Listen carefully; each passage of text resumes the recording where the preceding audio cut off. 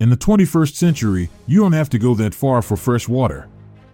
But still, supply is running out. What if a trip to the well and a trip to the beach were one and the same? This is what if, and here's what would happen if all seawater became fresh water. Why is the ocean so salty? The first big question we have to ask is, well, it wasn't always like that. About 3.8 billion years ago, Earth's surface had finally cooled to the point that water vapor turned to liquid, no salt added. That's right. A really, really long time ago, the oceans were fresh water. But that wasn't going to last. Whenever it rains, carbon dioxide from the air dissolves into the falling water. This makes the rain slightly acidic, and when it falls, it causes rocks to erode. From there, rainwater slides towards nearby rivers and streams, taking loose salt and minerals along with it. From there, this runoff flows from rivers into the ocean. Add to that any additional salt and minerals that would be expelled from hydrothermal vents or submarine volcanoes, and then consider that this whole process has been recurring more or less consistently for 3.8 billion years. That's a lot of salt. In fact, there's so much salt in the ocean that if you spread it evenly across all the land on Earth, it would amount to one towering layer of salt that's 40 stories tall.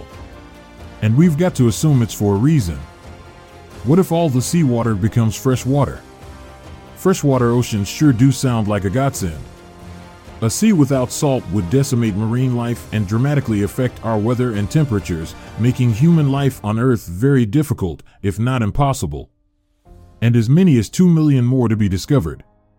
But if the ocean were to become desalinated, we'd never find them. Saltwater fish and other ocean creatures evolved to be able to drink salt water to stay hydrated and get rid of excess salt.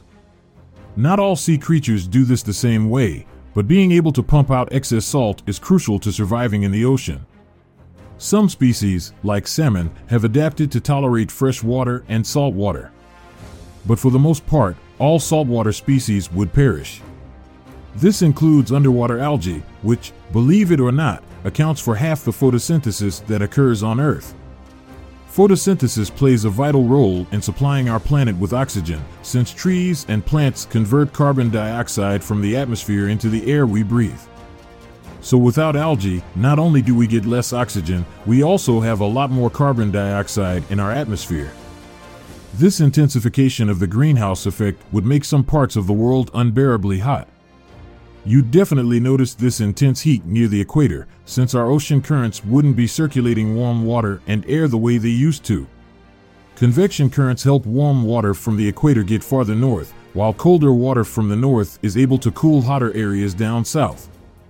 At the equator, warmer water can carry more salt, so this denser water sinks lower, while cooler water flows over top of it. And in the far north, the water gets cold enough to freeze and form sea ice.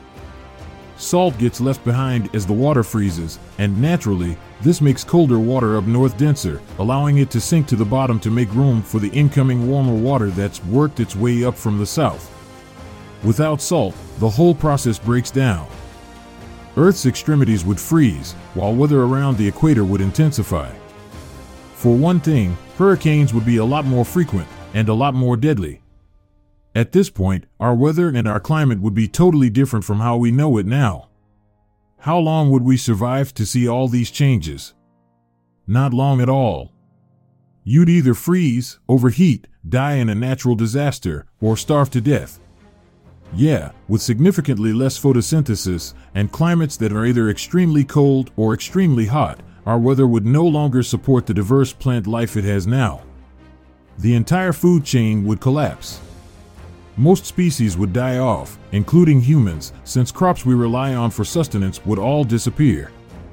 So, when we say ocean salinization is important, don't take it with a grain of salt. Of course, we respect the scientific method, so keep questioning the world and its properties, on land and beyond, and come back soon.